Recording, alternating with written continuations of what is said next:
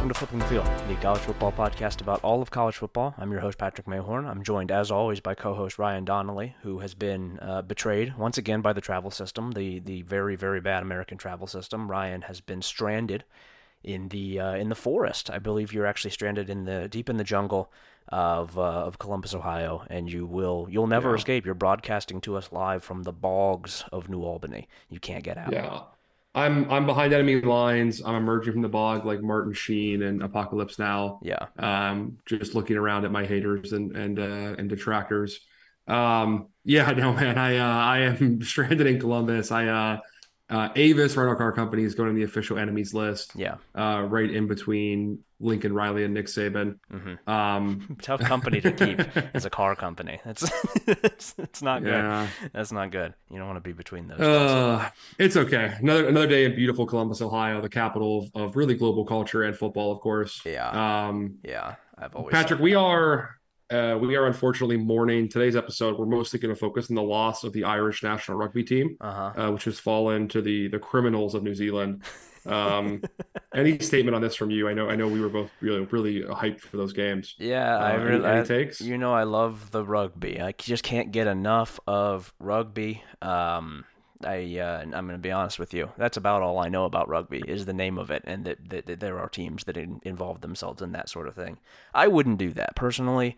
I would not be caught associating with that sport, with a sport that allows the criminal country of New Zealand to succeed. I would not be involved in a sport that does that. I think I would I would want to get out of there. I would not want to be associated with those guys. To call it a country is even maybe generous. It's sort of it's just, it's a rebel island. They're not. We should not recognize their sovereignty. It's a prison. No. It's a prison planet. They got prison planet. If you produced Taika Waititi, I don't respect you. You know. Yeah. No. I did make some friends when I was living in Argentina who were really into rugby and played, and also some like European friends who lived there who played in their respective countries. Yeah. And as far as I can tell, rugby guys are like hockey guys, but less humorous. Like they have kind of like the psychosis of football players who are like, posting the wide receiver style tweets we all know about, the enemy speaks softly and carries a knife. Yeah. Except they also have like the lost teeth and like meathead demeanor of hockey players. It's a very funny culture. I don't really get it fully, but I'm looking for, I got to get more into it. I think I'm going to become like a casual rugby guy in the future, I think. I think the way that I've always kind of thought of them is if like you took a team of lacrosse players and made them like fundamentalists, right? You just sort of you converted them, and so they still have the same sort of lack of general. It's the sport, at least in America, it's the sport for white guys who are not good enough to play regular football, right? Or anything like that. They have to play rugby. And in like Ireland, it's for guys who are too mean to play soccer. Yeah. And don't have the hand-eye for like hurling or like, want to do sport people know about. Or the military. Yeah, they can't even do that right. We got to relegate. I would say every Irish guy I've met asked me if I played rugby. Yeah. Like all of them. It's almost unanimous. They're trying to get you involved. They're I think it's an IRA recruiting territory, and I'm like, buddy, we don't need the pretext. Yeah, they're seeing your ass. Like, we got to get this guy in. We got to get him in the door. First meeting is a rugby meeting, but secretly it's something much more than that. But I've always kind of thought of them as they're like hardline lacrosse players. It's pretty funny, and it does seem to be sort of the case. That's a fun kind of guy. Is a guy in college who is looking for a sport to play and just decides, you know what? I'm gonna start playing rugby. I think you've accepted something about yourself. I want to lose the most teeth possible. Yeah, I respect it. That's a funny way to be as an adult man, but not professional. Yeah, we're gonna launch our new YouTube project, Meet at Mid Pitch, next season. Yeah, I think that would go really well.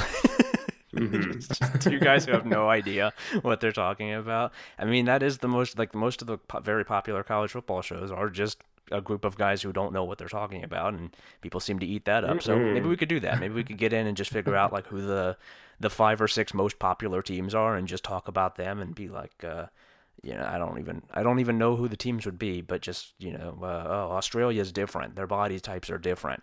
They got pro speed. They got Sunday players. Yeah. They're making Sunday throws, things like Well, that. what's nice here is we don't actually have to learn because there's a thing called the Six Nations. It's basically the Okay. six good ones, Okay. and we can just that's pretty much all you got to know. Cool. Well, sounds like we're already halfway there. For right now, though, we are going to stick with what we know, and what we know is college football. We are here to recap Week 7. I think maybe I'm just having a short memory here. Maybe I'm underestimating some of the early weeks of the season. I think this was the best weekend of the year thus far. I think that this, even without the noon slate was not good. But it was so loaded with good stuff, with fun games, with interesting results, with meaningful games in the afternoon and evening slates. And then even late night delivered, I think, a couple pretty good games and some really, really interesting endings that we're going to talk about. And then I thought the week was good. 3 of the 4 weeknight slates were great. Yeah, the week was good. A lot of really close games, even games that weren't really super impactful for conference or national title races were good and were entertaining and ended really close. I think this was, at least for my money, I think this was the best week of the season that we have seen thus far. It felt like a lot of the things that we have been seeing as sort of teasers came home to roost here. Yeah, 100%. And this is I talked about in the preview show. I was a groomsman at a wedding over the weekend, so Yeah. I got to watch the noon slate and watched a good chunk via guys in the dance floor passing around their phones of the evening slate. Yeah. The afternoon slate I was pretty scattered on. I got to see the final 5 minutes or so of Washington, Oregon in between speeches and first dances. Yeah, sure.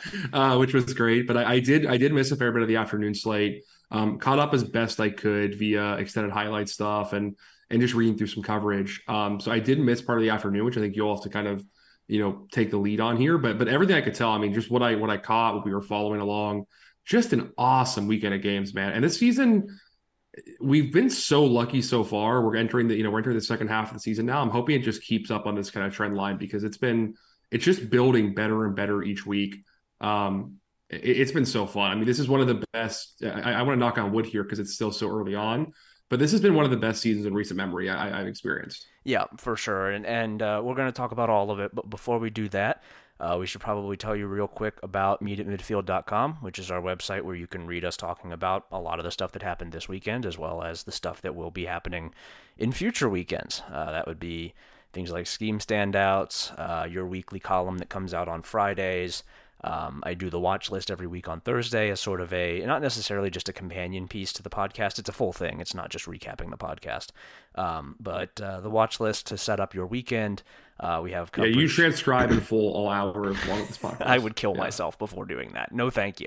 I don't even transcribe regular like press conferences. I have a computer program that does that for me because I hate it. It's one of the worst things that you could possibly do as a person is have to transcribe something. Our buddy, Tony Gerben, of course, the Ohio State beat. Yeah, a buddy of ours. He had 5 guys on their board who'd always ask him to transcribe the podcast. They could read it because they don't have time to listen during work. Oh. And he was like, dude, you guys aren't going to read this. It's going to suck anyway. And he did it for 2 weeks. Yeah. And then it was they said they had 1/10 of a readership on a regular article on it. Yeah. And it took him, 5 times Oh the length. It's insane. Anyway, sorry. Yeah, we have a real website. Keep going. Yeah, anyway, meetatmidfield.com. Yes, no transcriptions there. I'm not doing it. It's nobody wants it except for, I don't know, maybe a couple guys, but sorry, we're not going to do that. That's not going to be a deal that I'm making anytime soon.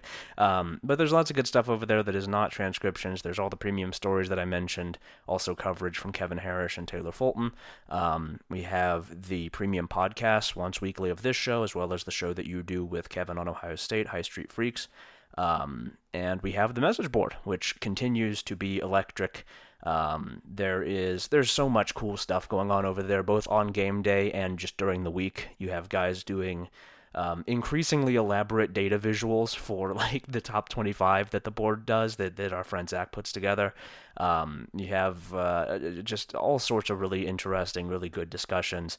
And then on game day, it's pandemonium, and you can get that second screen where you're jumping along to whatever game is interesting. You're keeping track of all of the stuff that's happening. You're talking through the big game that everybody is watching. It's just really fun. It's a really, really cool place. We're thrilled with how the message board has been doing and how it continues to do. And we would love to have you over there. Just go to meetatmidfield.com and subscribe. We'd be happy to have you. Oh yeah, we'd love to have you guys. It's the best time of the year, honestly. I mean, it's just like we said, it keeps getting better, keeps building. I mean, everyone. It was like this week, especially just having good Tuesday games. I mean, it was bumping honestly from 7 o'clock Tuesday night until 2 a.m. Sunday morning. Yeah. And even today at the follow up stuff, it's been great. So. And besides that too, Patrick, we're also brought to you by a wonderful sponsor of ours, Home Field Apparel, which is the internet's top purveyor of vintage collegiate apparel. That has, I would say, a very big drop coming very soon for some people listening to this podcast want to know about, which we cannot give you exact details yet, but something you will be very, very hyped about. Not you personally, I guess. You would probably hate this. Yeah, but kind of giving it away people would be very hyped about. Yeah, well, maybe. There's a lot of teams you hate. Yeah. No, they had some great stuff this week too. They had a really cool Miami of Ohio hockey shirt that I saw. Hell yeah.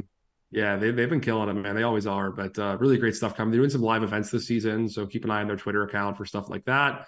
But if you do not own any Home Field yet somehow, and you want to get 15% off your first order, use the code MEETATMidfield. If you don't use the code, just tell them we sent you and say that you support Meet at Midfield's global campaign for football dominance. Yeah, and I do believe that all of the proceeds, 100% of the proceeds made by Home Field Apparel do go directly to the Fire Tom Allen Fund. So it goes to a good cause as well of getting Tom Allen just out of the program, out of Bloomington, really out of the country. I think they're trying to actually extradite him to a different nation that is not this one. So we do support their efforts in radical anti-Tom Allen thought, and we'll continue to support them as they continue to support us through the difficult times that the Indiana Hoosiers are having right now. You want to talk about some of these games here? Yeah, we were gonna talk about the Tuesday night games Wednesday, and then we forgot. Yeah. So we're gonna go all the way back to the Tuesday night games, starting with Liberty's win over Jacksonville State. 31-13 win for Liberty. They stay undefeated. A pretty imperfect win. Like, I don't think Liberty looked as smooth as they could be, but they still just dominated this game. And Jacksonville State's a quality football club. Really impressive, I thought, from Liberty. Yeah, it was the kind of game that you win as a good team, right? That you find a way to win even on a night where you are not perfect, where a lot of things did go kind of wrong for them. It was not like a ton of huge mistakes. It was more just like some special teams weirdness. They started on average almost 10 yards behind the average starting field position for Jacksonville State. Jacksonville State started at its own 29 on average. Liberty was at its own 19, and just kind of things like that. It was a lot of things like that where it was not exactly ideal. It was not exactly the way that you would want. And they still found a way. They had a really, really strong, efficient offense when they needed it. They put the game away late pretty convincingly. And we were talking about this on game day, and Quentin Cooley, the halfback, had a really good game as well. Yeah, we were on College game day. Yeah, we were both on game day. We got on there. Boy, they would not want to let that particular fox into the hen house. That would be a bad idea, letting us on there. We would say some things to Pat McAfee that would not be allowed to be aired, I don't think. I think as annoying as he is, I don't even think he's my top enemy in that show. Yeah. I got several inmates on that show. Yeah. I would, Me and you hate Lee Corso. No, personally. me and Lee would form an alliance. Lee, I think we would be fellow travelers, Lee and I, and we would I think we'd get along really well. Old people. They would do a segment with you and Chris Falica called The Bear and the Otter. I don't think he's even on there anymore. I think he's on Fox. No, he's now. not. But that's a little shout out to our LGBTQ community listeners. Mm-hmm. Yeah, we'll just leave it there. yeah. But anyway, yeah. Sorry, keep going. No, anyway, Quentin Cooley had a good game at halfback, but even on a fairly quiet night for Caden Salter relative to his usual performance, man, you see the throws that this guy can make when he is at his best, he is a kind of player who we have not really seen in Jamie Chadwell's offense before. And I say that loving Grayson McCall and supporting Grayson McCall and thinking he's a very good quarterback. But Caden Salter's arm is a level above what Grayson McCall is able to do. And he had some pretty big throws to really put this one away in the second half. Yeah, yeah.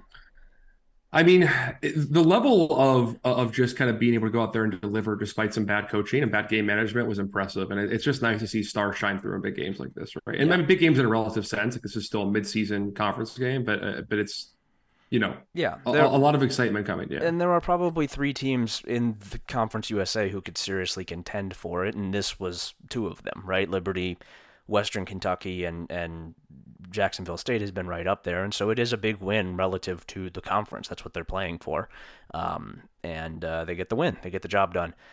Should be a really interesting couple of weeks out there because I'm not sure Liberty is going to lose this season. I think that Western Kentucky game is going to be really good, but outside of that, there's not a ton left on the schedule that scares you for these guys. Next up, Houston 41, West Virginia 39. There were dueling Hail Marys in this game, if memory serves. West Virginia gets one with not very much time left in the game, comes back to seemingly win it, and then Houston answers right back with a Hail Mary of its own to win the Dana Bowl. This was stupid as shit, but it was really fun. Yeah, man. I was watching this game with our buddy Luke, who at the Bobcat Bar in Grandview in Columbus, Ohio. Yeah. And he pointed out, like, after that huge West Virginia touchdown, because I was texting my buddy, who's a big Ewers fan, that he, like, oh, West Virginia got unsportsmanlike conduct, that could matter. And I was like, come on, no way. There's 12 seconds left. Like, they can't fuck it up that bad. And then sure enough, that field positioning for Houston, gave them a chance. They took that shot from the West Virginia 49-yard line. I will say, like, I mean, it's an amazing win for Houston. Not even an amazing win. It's a really cool ending to watch for college football fans. Yeah. Just two absolute morons on the sidelines. And also, like, I think, like, one of the most universal things, every football fan, including the most casual guy who watches, like, one NFL Sunday game a week for his local team, tells you on a Hail Mary, you bat the ball down. You don't do anything else except, like, treat it like a volleyball and try to spike it. And that fucking defensive back, West Virginia, number 13, try to go out there and make a pick. Why, dude? It's the time is expiring. Like, you don't need to get the ball. Just put it on the ground. Yeah. I mean, just bad management from almost everyone involved. Two guys desperately trying to get fired. Neil was probably avoided already this season, but Dana, man, he got away with one here, but he is just such a dipshit. Yeah, they really just a battle of dumb guys here, a meeting of the minds between two very dumb guys. And we love that. We love a dumb guy battle. Tulane 31, Memphis 21. Memphis led this game fairly late on. It looked like Memphis was not necessarily going to run away with it, but had a lead and had a chance to kind of pull away or at least kind of hold on to it at home and just couldn't do it. Tulane settles down, figures out some things offensively. Michael Pratt played a lot better in the second half than he did in the first half. They got a little bit going on the ground with Mekhi Hughes, and they find a way to win the game and really take control of the conference that we already figured they had control of with the American, but now they really do, because SMU is not good. I don't know if we have that game on our list. We do not. SMU did not look good against East Carolina. Just not an interesting. It's kind of impressive to look that bad in a 21-point road win in the conference. Yeah, they really kind of poured it on down the stretch with after playing like shit for about 55 minutes. Maybe UTSA can make a run at this, just beat UAB pretty convincingly, and seems to be rounding into form a little bit. But Tulane is the class of the conference here right now, and Memphis just does not have the same juice that it used to have. We've been saying it.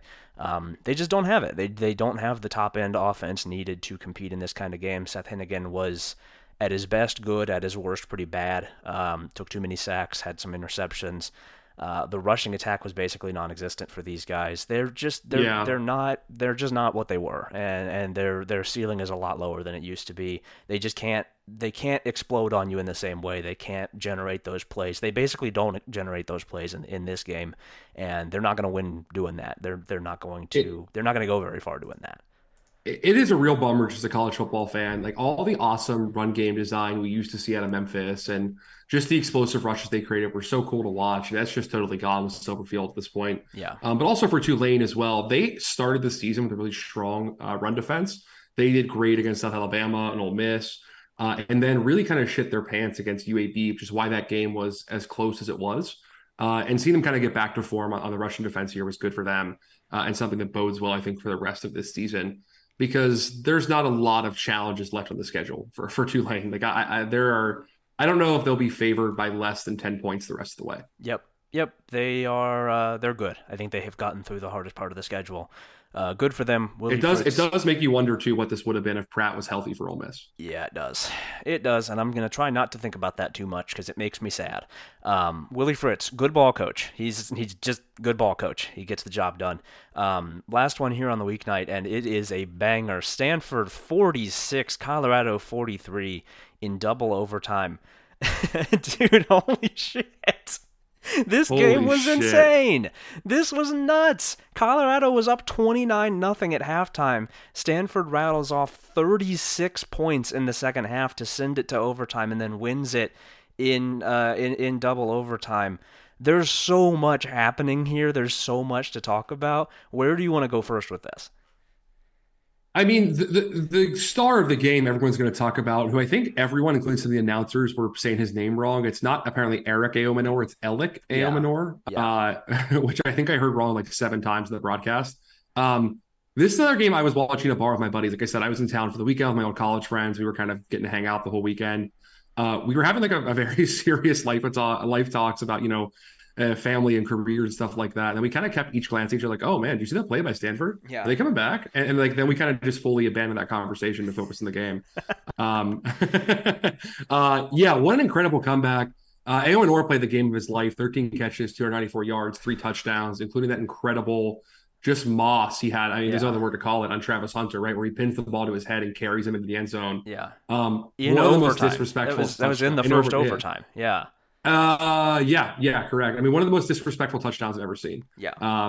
It was incredible. And then, like, he gave his post-game interview, and I'm kind of pretty heavily paraphrasing and editorializing here, but the subtext of what he was saying was basically like, look, I want to go to play in the NFL, and I know people watch Colorado's games, and I want a chance to go play in the league, and I thought I could beat these guys and outplay them, and I did.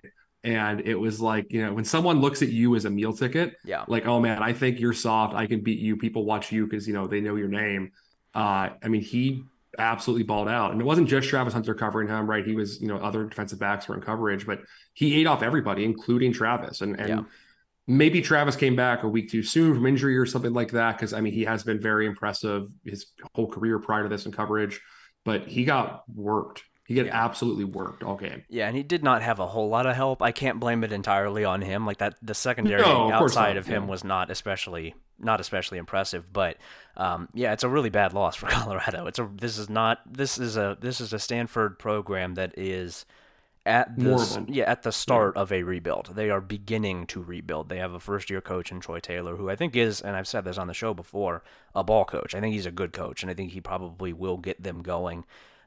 You can see sort of the glimpses of what they want to do. They just beat Colorado 46-43 on the road.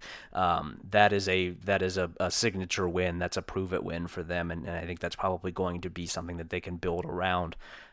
Even with Colorado being just limited. I think Colorado is pretty clearly limited.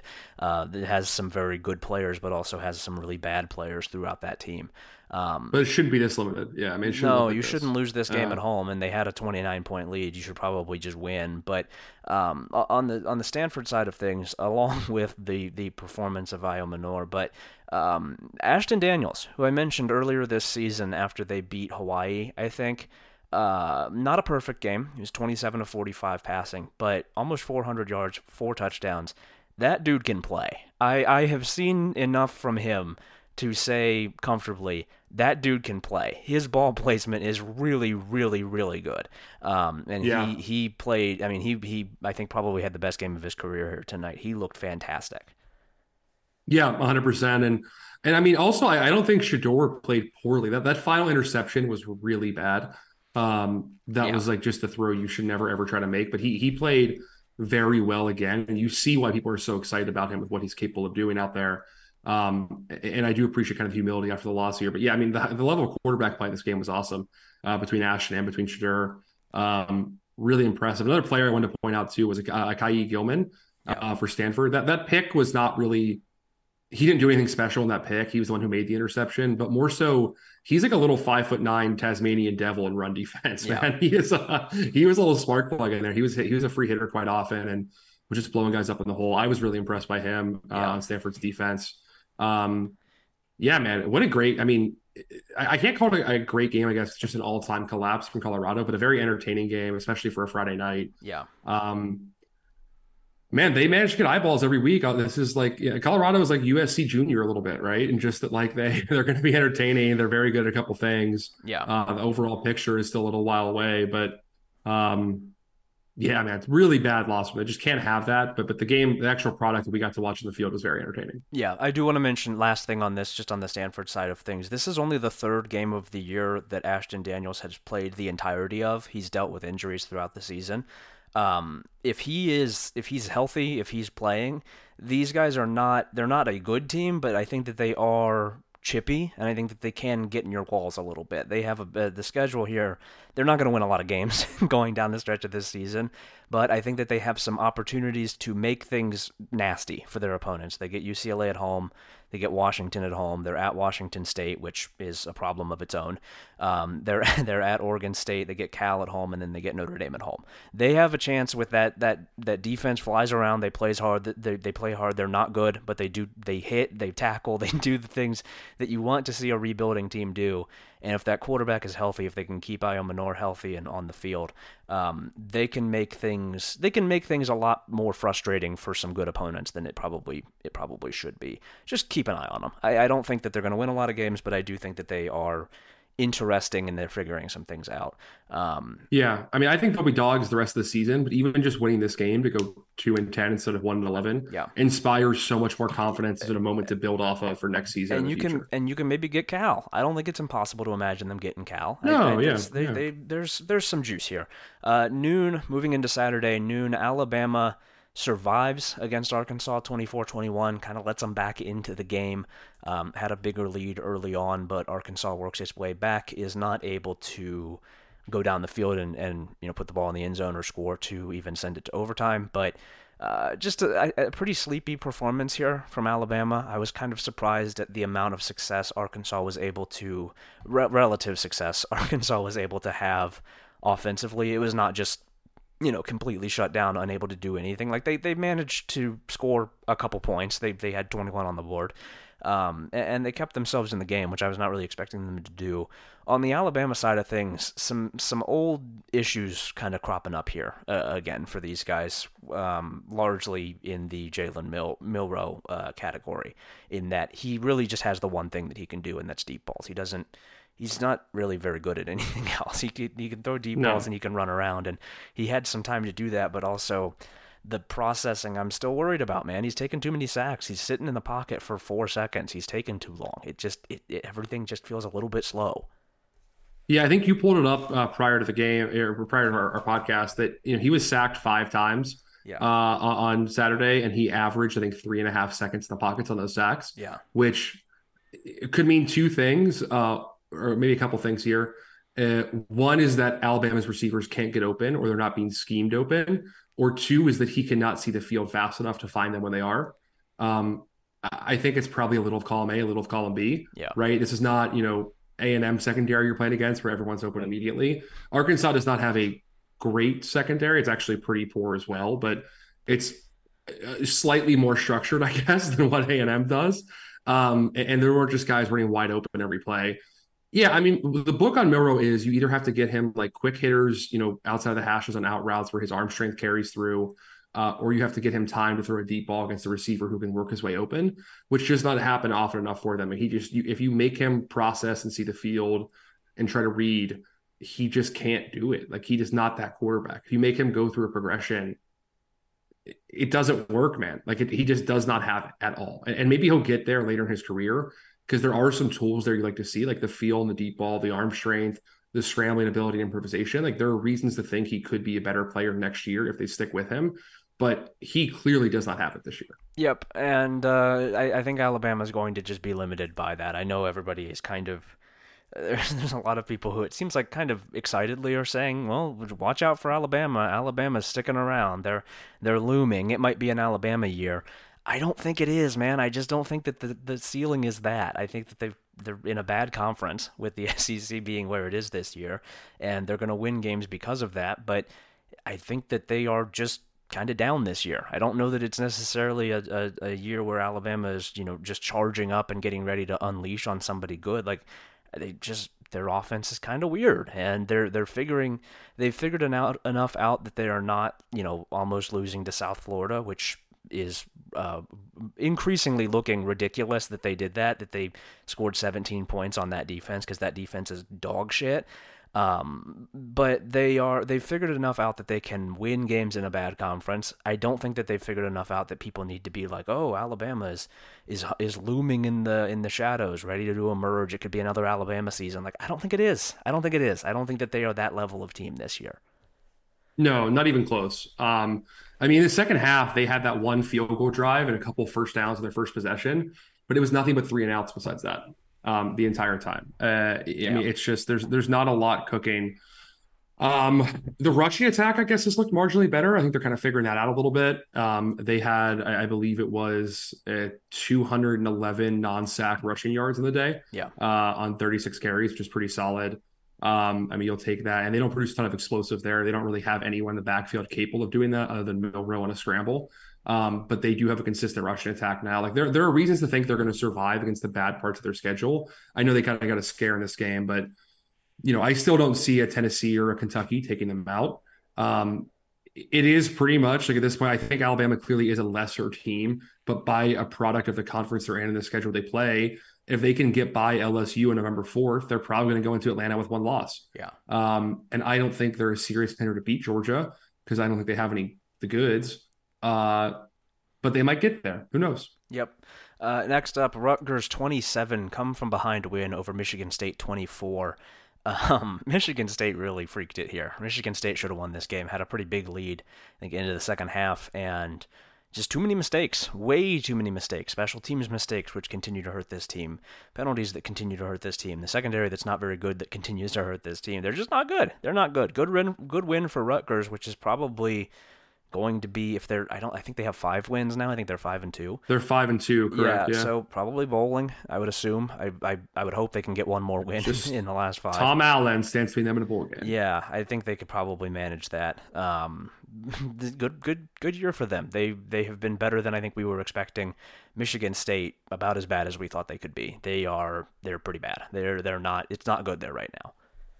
Yeah, I can't say that quarterback switched anything for them. No. They benched Noah Kim. Caden Hauser was 18 of 29 for 133 yards. Yeah. And like maybe a quarterback change in theory could fix things for them, because I don't think Noah Kim is good, and I think that having a good quarterback would change that. The problem is they don't have any good quarterbacks. They're all bad. Every quarterback on the roster is bad. They're all dog shit. Yeah. I guess it's also worth noting, like, if we're talking about evaluating Michigan State here, they did fumble the ball 4 times and lost 3 of them. That's not going to happen every week, presumably, right? That's kind of a little bit of... It happens too much to these guys, though. It does happen too much, and they were even on turnovers, right? It wasn't even turnover margin, but just that kind of fumble luck is not going to repeat very often, but it's still a terrible loss. I mean, 21 fourth quarter points to a moribund Rutgers offense, second time I used moribund this episode, is unacceptable, right? Like the offense was shitty, but your offense is shitty. That defense kind of collapsing like that in the second half, in the fourth quarter specifically, really ugly. Yeah, really ugly. Next up, speaking of ugly on one side of things, for Georgia Southern here, which loses 41-13 to James Madison. I don't have a ton to say on the Georgia Southern side of things. I think that they are what they are. We've talked about them before. I don't really know why they're doing what they're doing. I don't really know why the air raid is the thing that they settled on, the thing that the program should be. It doesn't really make sense with where they are in the country or the history of the program. Whatever. I don't need to do all that right now. James Madison is really what I want to talk about briefly here, because these guys are just fucking good. They're really, really, really good. They forced 3 sacks. They had 3 interceptions. Not a huge, dominant game on yardage, but James Madison comes in and really just slaps Georgia Southern around for 60 minutes. Really had no problem at all with that offense. Georgia Southern had 2 field goals before the final 26 seconds of the fourth quarter when they scored a rushing touchdown from a yard out to make it, you would say, more respectable, but I don't respect this loss. They got the shit kicked out of them. It was James Madison beat the hell out of these guys. It was never, ever competitive. Really, really impressive team. They're damn good. They're damn good at everything that they do. Yeah, 100%. They have, just met and exceeded every expectation you could possibly have for them. Yeah. It's really cool to watch, and it sucks they're not going to have a chance to play for a conference title or for a New Year's Six bowl game or anything like that. And it's not guaranteed they'll get there, right? They still have some hairy games coming up the rest of the way. I think there are probably 3 or 4 tricky games left in the schedule, but what they're doing so far looks to me like the class of the conference. Yeah, they're the people's champ right now. Noon to wrap this slate up. Do you have any thoughts on Florida State, Michigan, Ohio State, or Georgia taking care of business against bad teams within their conference? Georgia a little less so than everybody else. The rest were pretty dominant. You have any thoughts here? Georgia was in a 10-point game with Vanderbilt with 6 minutes left. You don't want to be doing that generally. No. I that's wouldn't. Bad news. Personally, I wouldn't want to do that. For me, I wouldn't. Yeah. And Brock Bowers was banged up for a large segment of this game. No, I thought, Ohio State and Michigan in particular, had very bad opponents and the way you should against very bad opponents. Couple, I think mistakes that we probably won't see very often again from Ohio State, just drop balls, which is receiving group. We know it's a great group. That doesn't happen very often for them. I would not be worried about that going forward. They don't really do that, and they never have. They were without Emeka Egbuka here, right?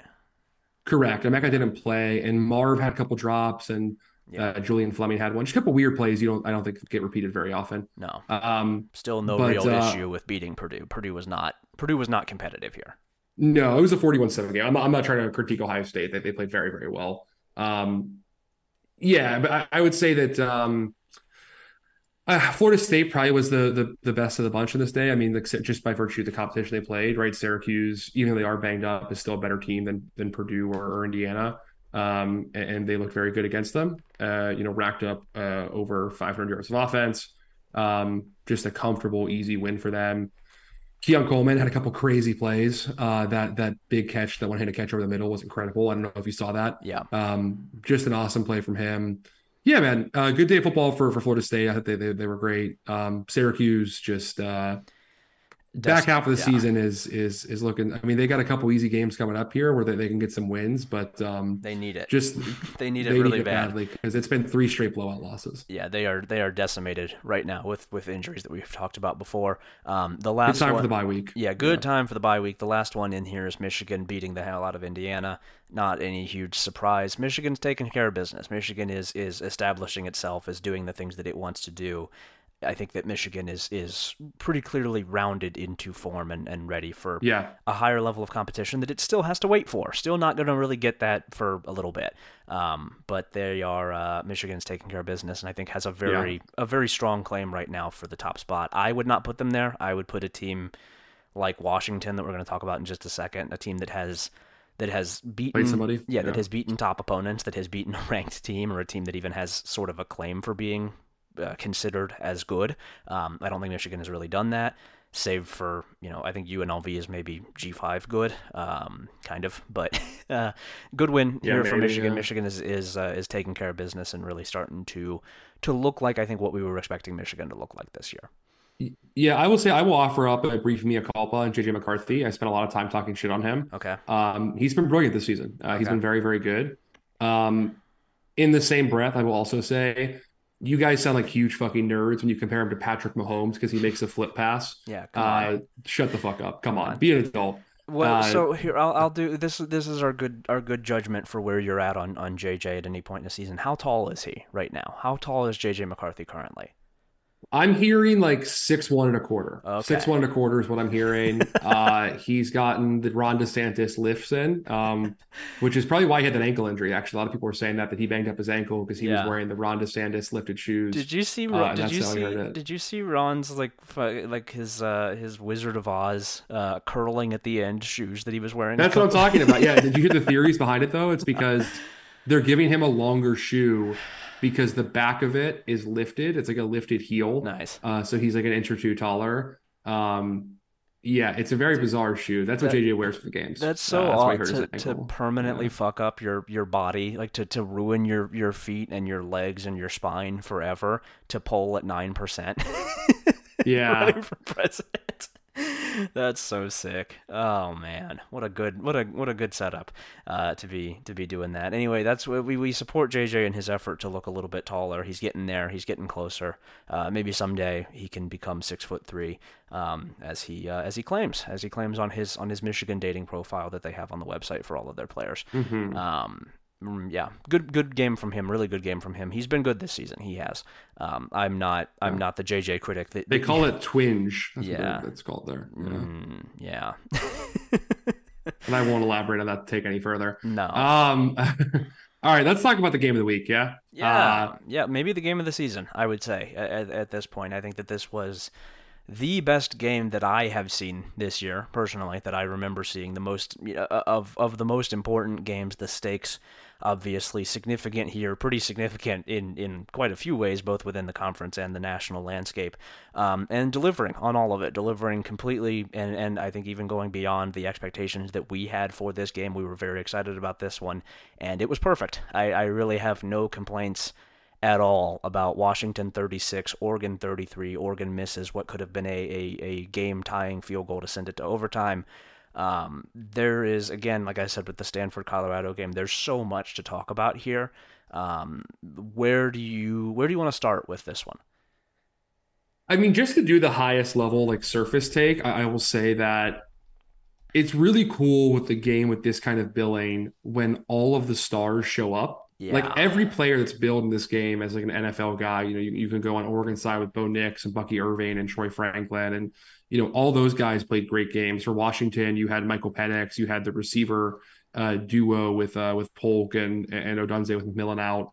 I guess maybe like, Braylon Trice didn't really do anything incredible. But besides that, like Yeah. all the big names in this game who we all have heard about all season showed up and showed out. Like they all played awesome games. I don't think anyone can look at this game and like hang their head or say like, oh, we freaked it. Our mistakes caused this. Like this Yeah. just two great football teams battling for 4 quarters and someone had to win. Man, such a good game. Just such an impressive performance. The Washington touchdown drive, the go ahead drive, where To call it a touchdown drive maybe is even a little bit generous because it was two plays. They had the Right. chance to go down and take the lead with not very much time left. Their defense finally got a much needed stop on a fourth down try that I think, and I said as much on Twitter. Dan Lanning, people are going to question going for it. They are going for it on fourth and short from right around midfield. I don't mind it. I really don't. I Dude, think that loser, Matt Berry, the guy we Yeah. hate on the broadcast, said that Oregon lost this game because they chased touchdowns instead of field goals. Come on. Uh, I cannot get on the show every week and complain about coaches who who play not to lose, and they take the ball away from their players. They punt in that situation. They don't let their guys go out and try to prove it in the red zone, whatever it might be, right? I can't do all that and then also Yeah. complain about Dan Lanning going out on his sword. He did. I credit to him. I think that's a totally respectable way to lose this game. You got beat by a really, really good team. I think that Oregon is also a really good team. I was impressed fully with both of these teams. I don't think my estimation of Oregon has really dropped at all by them losing. I think Washington just made one or two more plays and won the game. But for Dan Lanning to go out that way, I really don't. I have no issue with it. He trusted his guys, and it didn't work out this time, but I appreciate that he did it. I appreciate that he took that shot, that he gave Bo Nix the chance to go and win the game, to go and shut it down. It just didn't happen. And that, sometimes you play a really good team and the really good team makes a play and gets off the field, and Washington had really not been able to get off the field. I think the call was totally understandable. I think that there was reason to trust your offense there, reason to go for it. I don't blame him at all. But then Washington gets the ball, and I think it would have probably gone down the field with any amount of yardage to gain had it been a punt or a turnover on downs there, because Michael Penix, man, just the final drive was emblematic, and he goes out and makes two beautiful throws, puts one in the end zone, goes up and was it Polk who caught that? I think it was. Yeah. And puts it just right on the money for Polk, and Michael Penix was as good here as I think you could possibly ask of a quarterback in this moment. And Bo Nix was great here too. Bo Nix played really well, but Michael Penix with the game on the line, this is when you want your superstar to show up and take you down the field and go and win the game. And dealing with cramps for the entire fourth quarter, was hit hard throughout the game. Only took one sack, but he was pressured. He was hit. He was hit a lot, and just goes out and strikes. Brilliant performance from him. I don't know how anybody is better than he is right now. I don't know how there's a single quarterback in college football who you could look at and say, yeah, that guy's better than Michael Penix. He's the best one. He's the best quarterback in America, and he proved it. He proved it with all of the stakes of the moment with the game on the line. He went out and just delivered, and he does it time and time again. He is so damn good. Yeah, and just like in the Heisman conversation, right? If you want to stick to it as the guy, everyone has their own definitions for that award. And if you want to call it the best outright player, I think he has a claim to that. Yeah. The best quarterback on a winning team, he has a claim to that. The player who's most important to their team's success. However you want to define this, I think he fits the box. He checks the boxes, right? He is everything to this team. Excuse me. And I think just the way he's played all season, his whole time at Washington, and I think he's taken a step up from his time in Indiana, where he was still very good there. But I mean, obviously, but how he's been such a complete player, and again, the ball placement, the arm talent, the arm angles, the feel for his offense, and knowing when to trust the receivers, and I mean, my gosh, man, just such a complete player. It's so cool to watch what he does for them, and he just feels everything so well. I think he feels pressure very well. He's just a guy who, his mastery of the position is such a high level right now that it's so fun to watch. Yeah. And this, again, Bo Nix is also a very high level player. He became someone we never thought he'd be, right? Seeing him do this again is awesome. I think Bo's had a great career for Oregon and kind of keeps elevating even more. He was fantastic in this game. I don't think you really, knock him at all the way he played and whatsoever. Yeah. These defenses also played well. I think, even though you look at a game where they finished with 69 combined points, you can still say that these defenses each made some big stops. They needed them. And they harassed these quarterbacks. I think holding either one of these offenses to less than 40 points is an incredibly difficult challenge. Yeah. And for both defenses to play as well they did is impressive to me too. These are much more complete football teams than maybe I thought. We had some good stats in Oregon's defense against bad competition. Washington's defense had looked pretty mediocre this season so far. But they both made some plays they needed to. And I think these are more complete football teams than maybe I expected, right? This is not like one of those 2013 Big 12 championships between two top 10 teams where it's a shootout because no one can play D. These are two teams that are much more complete than we thought. Yeah. And I think Oregon's defense was, the more impressive of the two because it did it for it covered a larger part of the field and what it was able to do, right? There was a lot of time in the second half where Washington could have taken control of the game, really could have put the game on ice, had several opportunities to do it, and Oregon stepped up. Even with some injuries in the secondary, Oregon delivered, and coverage was really, really good in those moments, and they made it that so that they had the chance to go out and try to win that game on fourth down, and it didn't work, and then Washington goes down the field. But putting that offense in that spot is hard to do. It's really, really hard, especially when you have the momentum really all in Washington's favor after a couple of red zone stops, which is where that defense really, really shone. And I think it gave up one later on in the game, but they had 2 or 3 stops in the red zone where Oregon goes for it, does not get it. Washington gets off the field.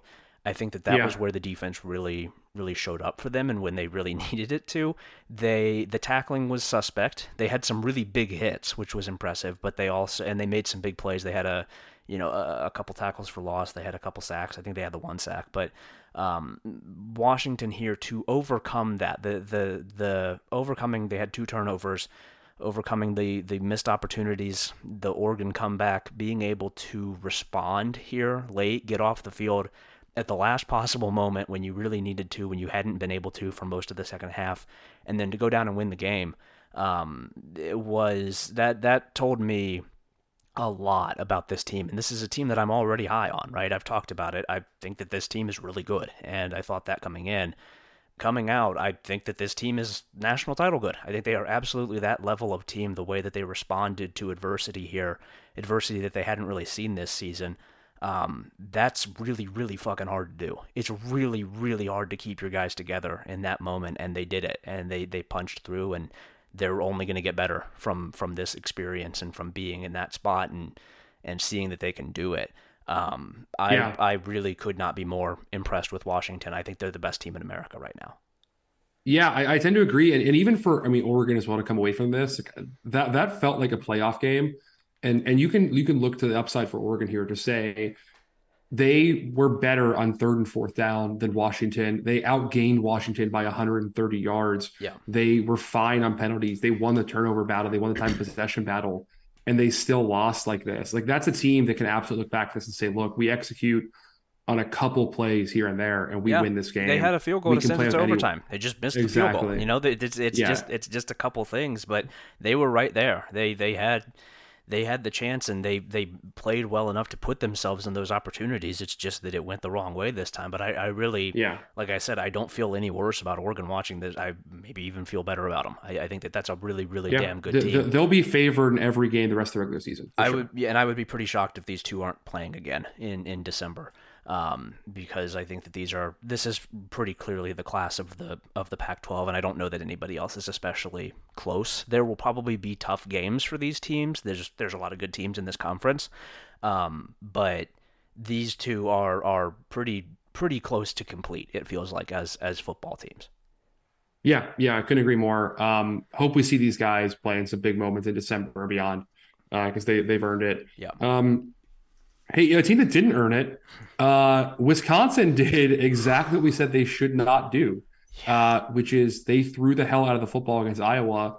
Why would you do that? What is wrong with these guys? Why are they like this? Man, I need to pull up the actual stats here because I was looking at it again this morning. I watched most of this game live.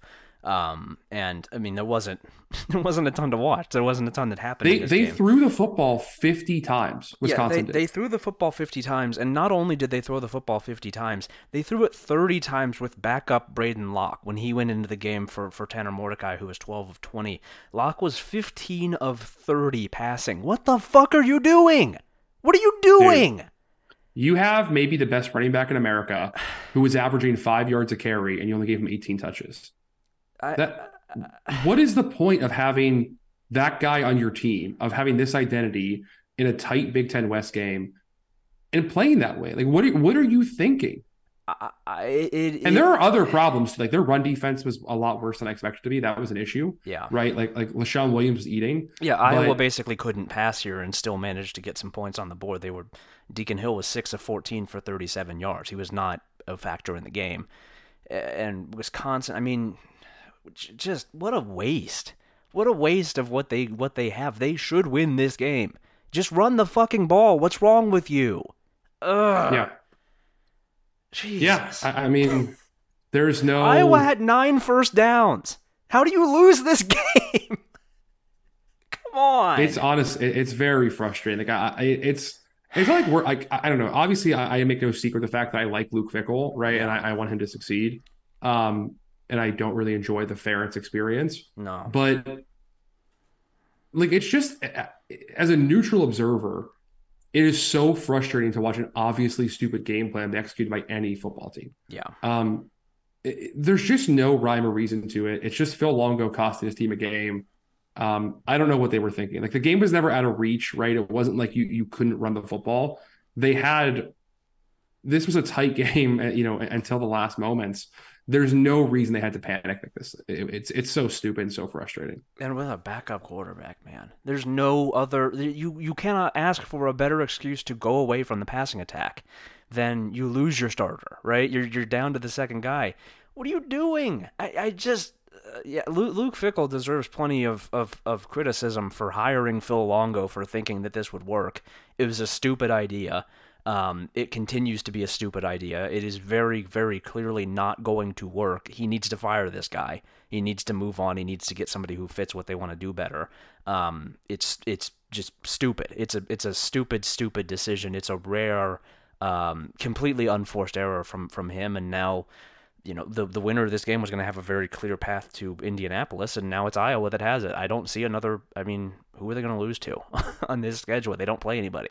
It's done. This was pretty much it, and Wisconsin just doesn't have the game plan for it. Doesn't have the right approach here. Does not have the right idea. Phil Longo not ready. He doesn't know how to do this. He's not. This is not a team for him. This is not a situation for him. Not a conference for him. Dead on arrival with him. He's got to go. He's got to go. Absolutely, absolutely. I'm checking right now because I'm curious. My feel watching what I could of this game is that like Wisconsin's offensive play calling was just like the classic, very obvious NFL stuff of like run, pass, pass. Yeah, pretty much. You know what I mean? And I'm checking here. It looks like on Wisconsin in the second half, they only ran the football on 3 of 14 second downs in the second half. Come on. It was every single time they were going run, pass, pass. Every time. There was no variance what they did. Iowa knew it was coming. Iowa was too smart and too well coached of a defense. Yeah. First of all, you can't do that against anybody, right? You can't be that predictable against anybody, but especially a team like that. Dude, I mean, what can you say? Do you think your backup quarterback is going to beat that secondary? Is that your plan there? If we just get a little bit on first down, then we can beat them on passing downs. No, you can't. You can't do that. Very few teams can do that. You with a backup quarterback certainly can't. And receivers who are like just guys. There's just a bunch of guys there. It's not anybody special. What are you thinking? It's baffling. It's totally baffling. What a seriously they freaked it. They freaked this whole season. A massive unforced error from Wisconsin. Really not a good start for Luke Fickell there. He fucked this up. He fucked this up really, really bad. And I think he can fix it. I have seen him do it before. He's done it at Cincinnati. He has fixed his own mistakes before. But, like, Jesus, you got to get going. You got to get going on that, man, because this offense is not workable. It's just... Phil Longo's stupid as shit. He's one of the worst coordinators in football. He's a massive fucking moron, and you got taken by him. And like the instinct of hiring someone who's a little more ambitious in passing concepts, what Wisconsin had done for the past, ever, is not wrong. But this is not the guy to do it. Clearly, go hire a Liam Cohen style individual. Go do that. The passing attack is play action. It's setting up easier throws. It's you're still running the ball as your primary thing. The instinct that they have here is just dead fucking wrong. It's stupid. Anyway, speaking of games that are stupid, Tennessee 20, Texas A&M 13. This was awful. This was an awful game. The thing that really stands out to me here more than anything, this was not like a Joe Milton goes nuts game. He was bad. He was 11 of 22 for 100 yards with a touchdown and 1 interception. However, very, very interestingly, Jalen Wright, 19 carries for 136 yards with a long of 23. So he was doing it. He was just grinding out yards. I didn't think they could do that. I didn't think Tennessee could do that, and they win the game, I think, because of it, running on a defense. He's been excellent this year, man. But on a defense that had been really good against the run, Tennessee got it going. Yeah. I mean, 100%. He now, through the first 6 games of the season and the season last year, he has 226 carries for over 1,450 yards. Damn. He has been playing very well. He's been averaging consistently like 6.5 to 7 yards a clip over the past couple of years. He's a very good back. Yeah. And your quarterback sucks. And this should be your game plan virtually every week. It's just run the football. Yeah. Run the football. Yeah. I mean, they got a bye week before they play Bama. They're probably not going to beat Bama because Tennessee sucks. Yeah. But man, A&M is just complete dog shit. Just such a I don't know. I don't know how hot the seat actually gets for Jimbo. I don't know what the actual numbers are on the buyout this year. I've heard it's seen anywhere as high as 75 million, which isn't seems like it can't be correct, right? It's been so long for this It's a contract. big Maybe I'm amount. wrong, That's a but big amount of money. That's a pretty significant that's buyout, even for Texas A&M. Um, yeah. I mean, they can't really get rid of him, but just he's wasting all of our time. Like he yeah, is just completely wasting our time. yeah. That was the phrase that comes to mind for me when thinking about this Texas A&M game and also just this program right now. It's a waste of space. They are not. There's no point there's no purpose in what they are doing. There's no reason for them to exist as a program. They're not doing anything. There's no goal here. There's no thing that they're working towards. They're just wasting time. They're bringing in recruits. They're not doing anything with them. They suck. They're fun. They're just a miserable program. Fundamentally, not ever going to do anything under this current tenure. Jimbo sucks. He's a shitty coach. Yeah, he's cooked. I mean, we're good. Like I'm good on Jimbo. I don't need him to be around college football anymore. He can like I would like him to go away. Yep, I'm done with him. Utah 34, Cal 14. Not a ton to say on this one. Just an impressive showing here from Utah's offense, which has not been good this season. They are still without Cam Rising. I don't know when that kid is going to play, if he's going to play. I would really like to see him here at some point. But Utah still manages to get it done. Cal just not in a good place. Not in a good place here for Cal. You cannot be letting them do this to you offensively. The Cal defense is not what it once was. It was not like a giant outburst from Utah. They put 34 points on the board, but Bryson Barnes was not amazing or anything. This was mostly No, but 445 yards of offense is pretty good. yeah, it's not too shabby, especially for these guys. They did a lot of it on the ground, and they go out and they get it done. It's a good win for Utah. I think that they needed this one, and they go out and they set the tone, and they never really look back. It was not super competitive here after the first quarter. Cal scores first, and then it was pretty much over. Yeah, pretty much. Also, Cole Bishop recovered a fumble in this game. Kid is always around the football, just Mm-hmm. constantly. I mean, he is. They got him from Atlanta. Did you know that he's an Atlanta area recruit? That's baffling. Um, That's a baffling yeah, pairing of guy right there.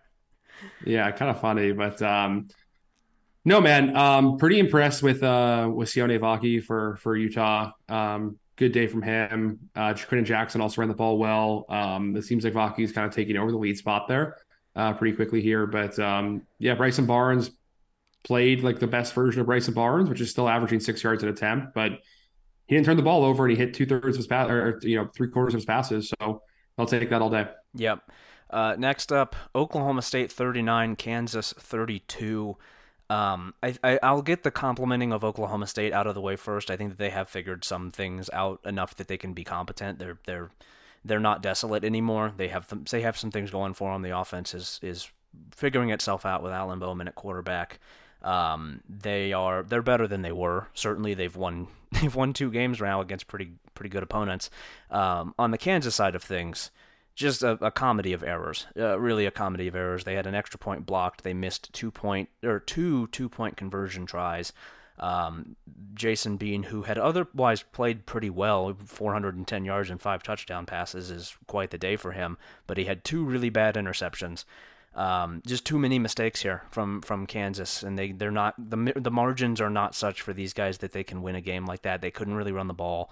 They made too many mistakes, and they lost to an Oklahoma State team that I think is improving, but still you shouldn't lose to them. No, it's a pretty unacceptable loss and pretty frustrating for the hopes we had for Kansas. I mean, like the rest of the year now, like the upside is kind of just taking out They need Jalen Daniels Oklahoma. back in a pretty bad They way. need Jalen Daniels. Yeah, I mean, they get the bye week, thankfully, but maybe you get some momentum back and have some fun if you can take out Oklahoma on October 28th after your bye week. That'd be cool to see. Otherwise, you're kind of just playing for a higher level bowl game or who knows. Like, I mean, yeah, I don't Yeah. have much to say about it. Yep. Illinois 27, Maryland 24 on the road. Illinois goes in and wins. A huge win, huge win for these guys. I don't know how the hell they did this, but they did it, and I think a lot of people maybe counted out Illinois a little bit before they should. This is not a good team, but they are Yeah, still. me too. Myself included. Well, I'm Yeah. saying more as a program. More people saying, "Well, what are we doing here with Brett Bielema?" This is what you're doing. Oh yeah, He's I had rebuilding. Illinois fans. I had Illinois fans wanting to fire Brett Bielema mentions. Come on, guys. You gotta chill out. It's a rebuilding year for Illinois. They're gonna be down. It's fine. It happens. It's most programs have to do that. Illinois is not at a level where it can't do that, and they're still getting wins over competent teams. I think that the Maryland hype every year. I don't know why people keep fucking doing this to themselves. These guys are not serious. They're never serious. But Illinois gets the job done. Big road win for them. Yeah, 100%. This is one. I mean, I guess the hype of Maryland is something I may push back on. Like, I don't think anyone ever thinks Maryland's actually good. I just think people thought they were good enough this year to win their 9 games against the teams that aren't the big 3 in the conference. I guess. And they freaked it this week. I mean, they just freaked it. It's not something you should be doing. Even if Illinois, I like Brett and all that stuff. It's still not really an acceptable loss for a team that had the expectations they had, which is like probably a ranked finish this year. Yeah. Just can't lose at home like this. Just absolutely cannot happen. There's no. I don't have anything else to say. There's no excuse for it. I mean, it wasn't like anything weird happened. There weren't like a bunch of turnovers or something. Or I mean, it wasn't like they were heavily penalized. It was just they got pushed around. They got pushed around. They got pushed around up front. That's it. Like it was. I'm looking at it now. It was Maryland won on yardage. They were equal on key downs on 3rd and 4th downs. They were virtually equal on penalties, equal on turnovers, equal on time of possession. And Illinois just finished their shit and Maryland didn't. Like, that's the game. Yep, that's the game. I can't take Maryland seriously. I just can't. They're not serious. They're not a serious football program. They don't have the horses, nor do they have the approach to be a serious football program. They're just going to keep doing this indefinitely. This is what they are under Loxley. This is who he is as coach. You don't have the score listed here on the doc. You just have "fuck Florida" written. Do you want to elaborate on this? It just pisses me off so bad. These guys are one of like the worst teams in the Power 5. They're somehow 5-2 because of this dog shit conference. Yeah. They're bad. Yeah, they're pretty bad. I know they put up 500 yards in South Carolina, but like, come on, dude. This is not a serious team. This is not a serious program. Florida is not good. They're not playing anybody good. No. It's just. I think Ricky Pearsall is good. I will give them credit for that. Yeah, sure. He had 10 receptions. And Graham Burns is having his best season ever. I mean, he's just not turning the ball over, which is what they needed from him. Yeah. He had 423 yards passing today, on Saturday. Yeah, 3 touchdowns, 0 interceptions. Ricky Pearsall, 10 receptions, 166 yards and a touchdown, and that's enough to beat a good chunk of teams in this conference. It's just not a good league this year. South Carolina, not a good football team. Even with one of the better Spencer Rattler performances that they have gotten, they just don't have a whole lot going on over there. There's just not much happening for the Gamecocks, and they lose at home in a game that they probably should have won. 2 despicable programs. Just good riddance, please.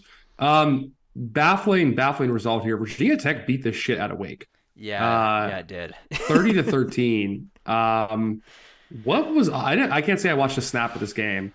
What the fuck happened here? Well, I also didn't pay a ton of attention, I'll be honest, to Virginia Tech 30, Wake Forest 13, but it's the kind of result that you do have to go back and kind of look at a little bit, and I think that this one really comes down to the quarterback matchup, strangely enough, strongly in favor of Virginia Tech. Did not think that was going to be the case, but Kyron Jones was excellent here, 321 yards, 2 touchdowns.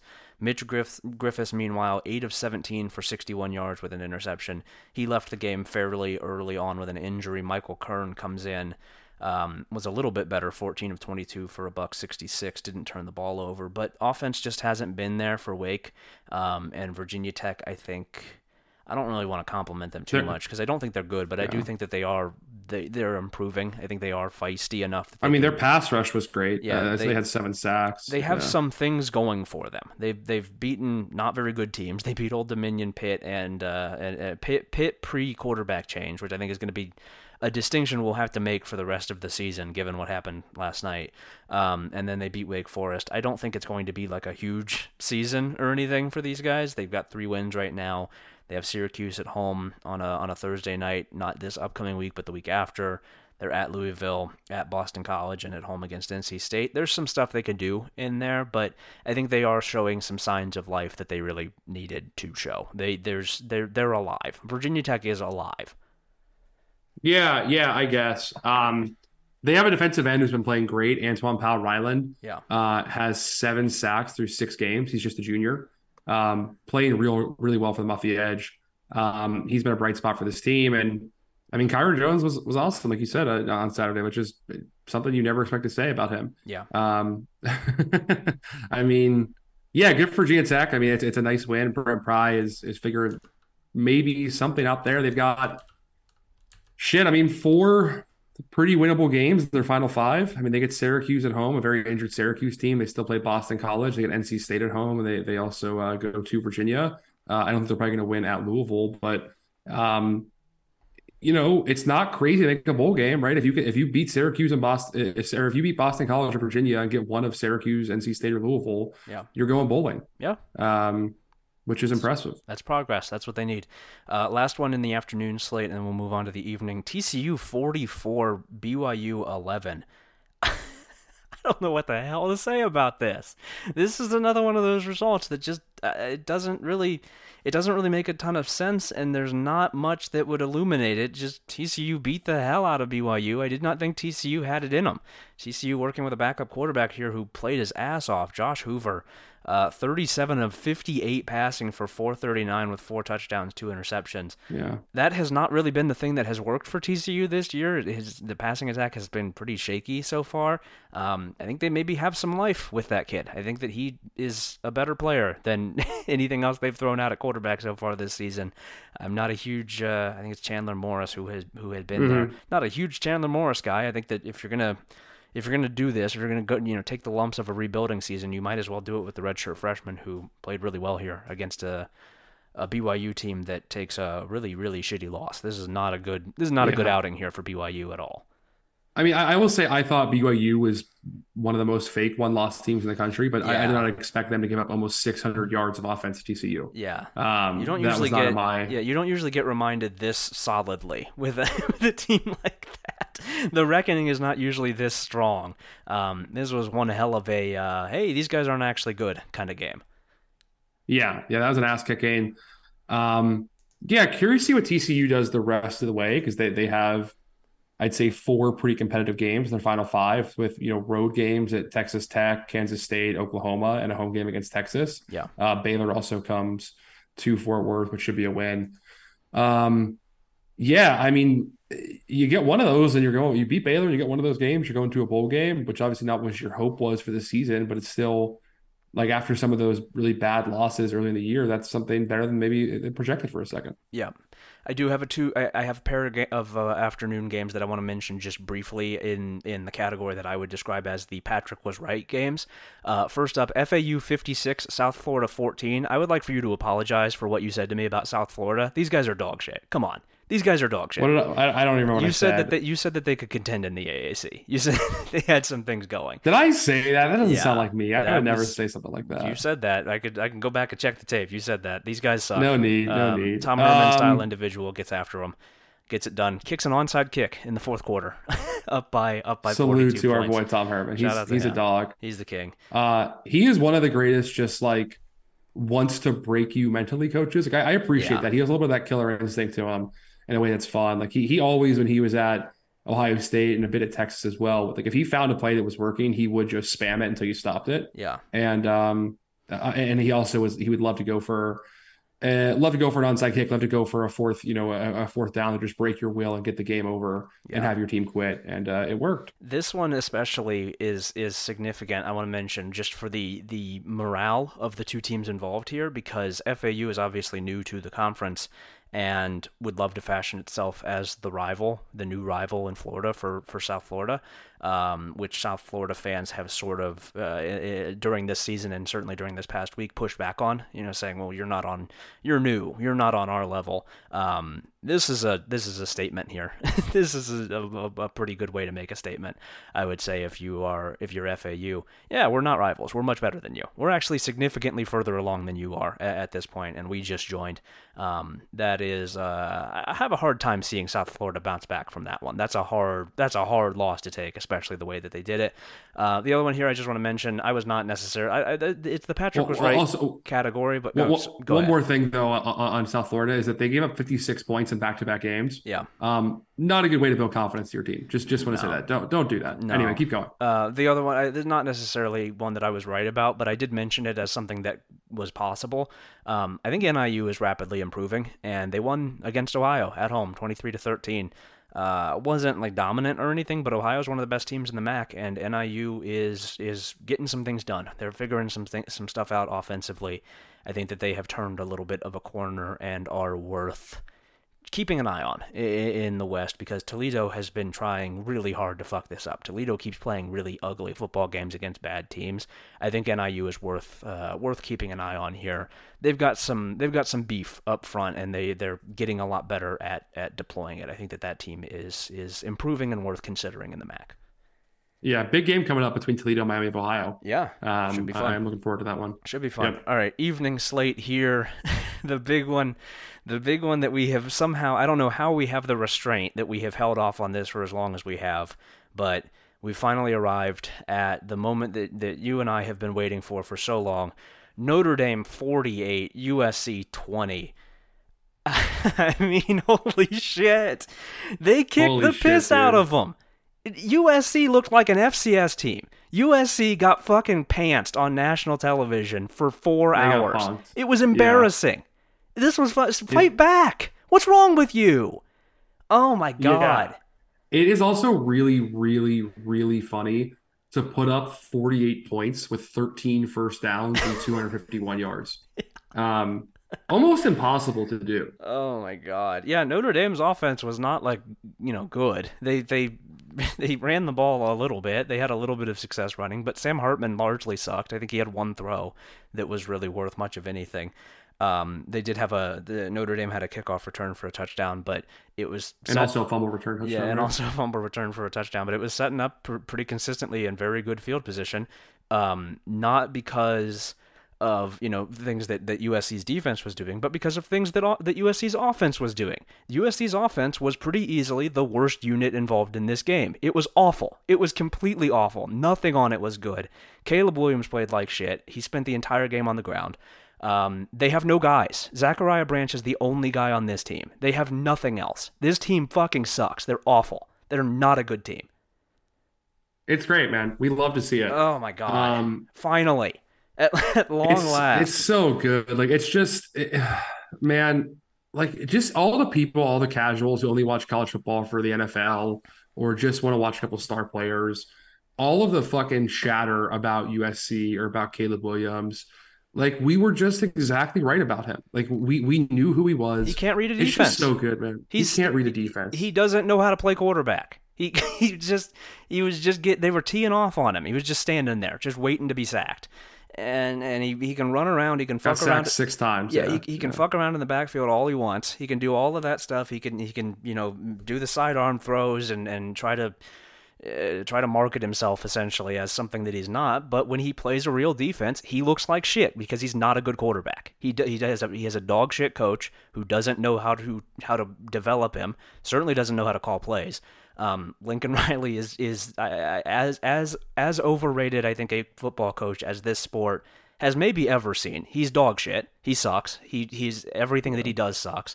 4.1 yards per play. Yeah, these guys are horrible. They're not good at anything. There's nothing that these guys can do against a capable opponent. Notre Dame is not that good, and Notre Dame just beat the hell out of them. I think several other teams this year are going to do the same thing. USC has to play Utah next week. It's not going to go well because this offense is made up. It's fake. It's not real. There's nothing here. There's no substance to anything that they do. I'm really beginning to hope for 7-5. Yeah.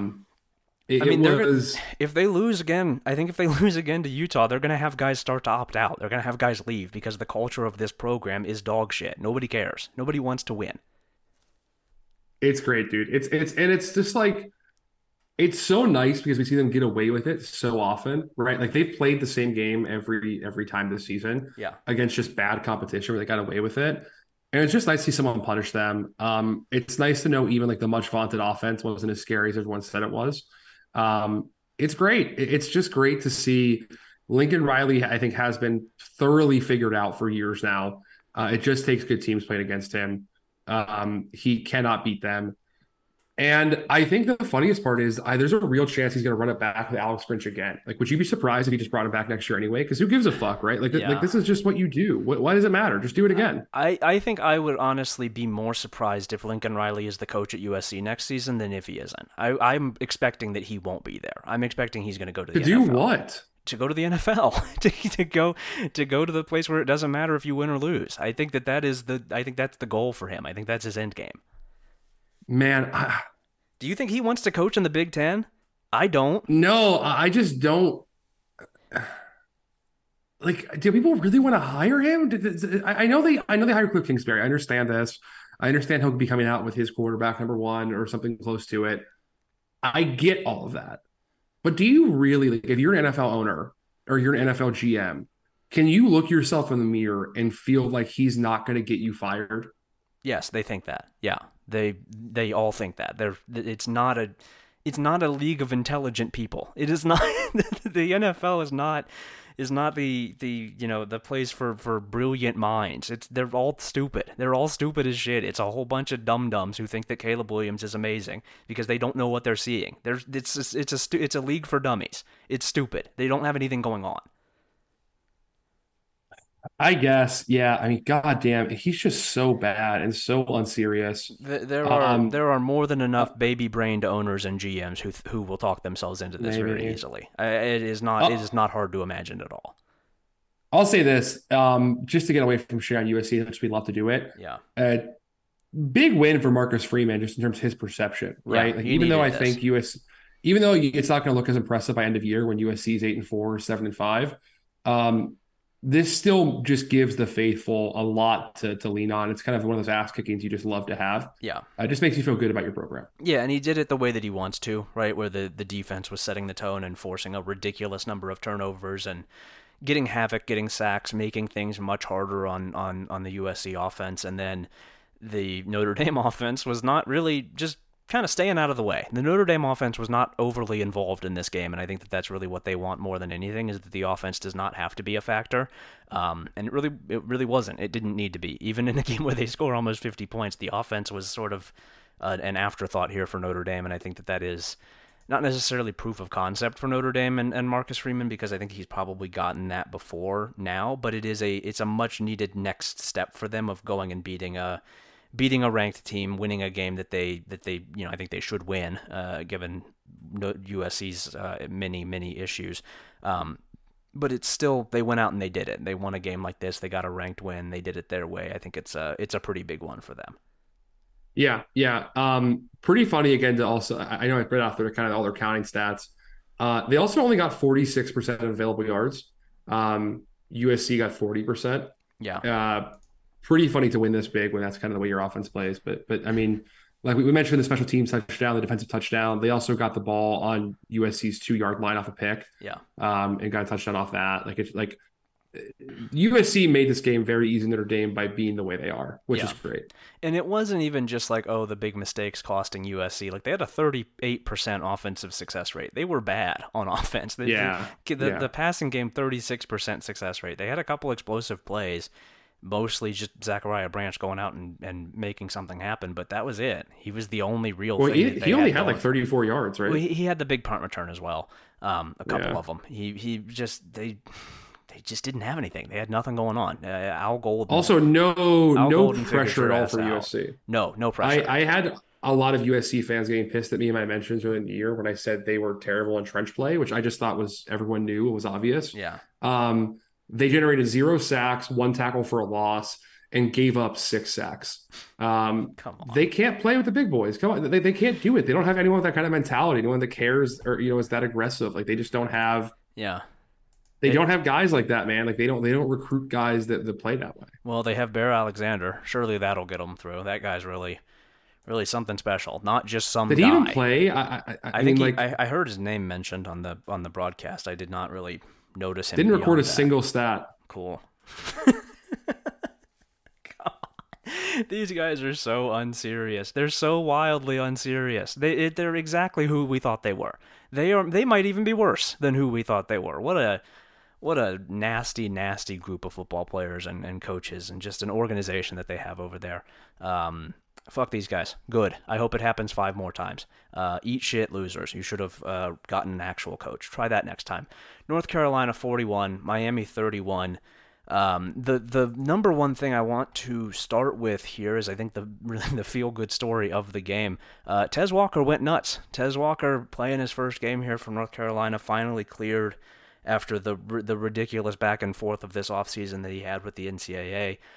He comes out and he was, I think, the best player on the field. He was really, really good here. That would be the first thing that I take from this. It's obviously a good win for North Carolina, but just happy to see him on the field and playing so well.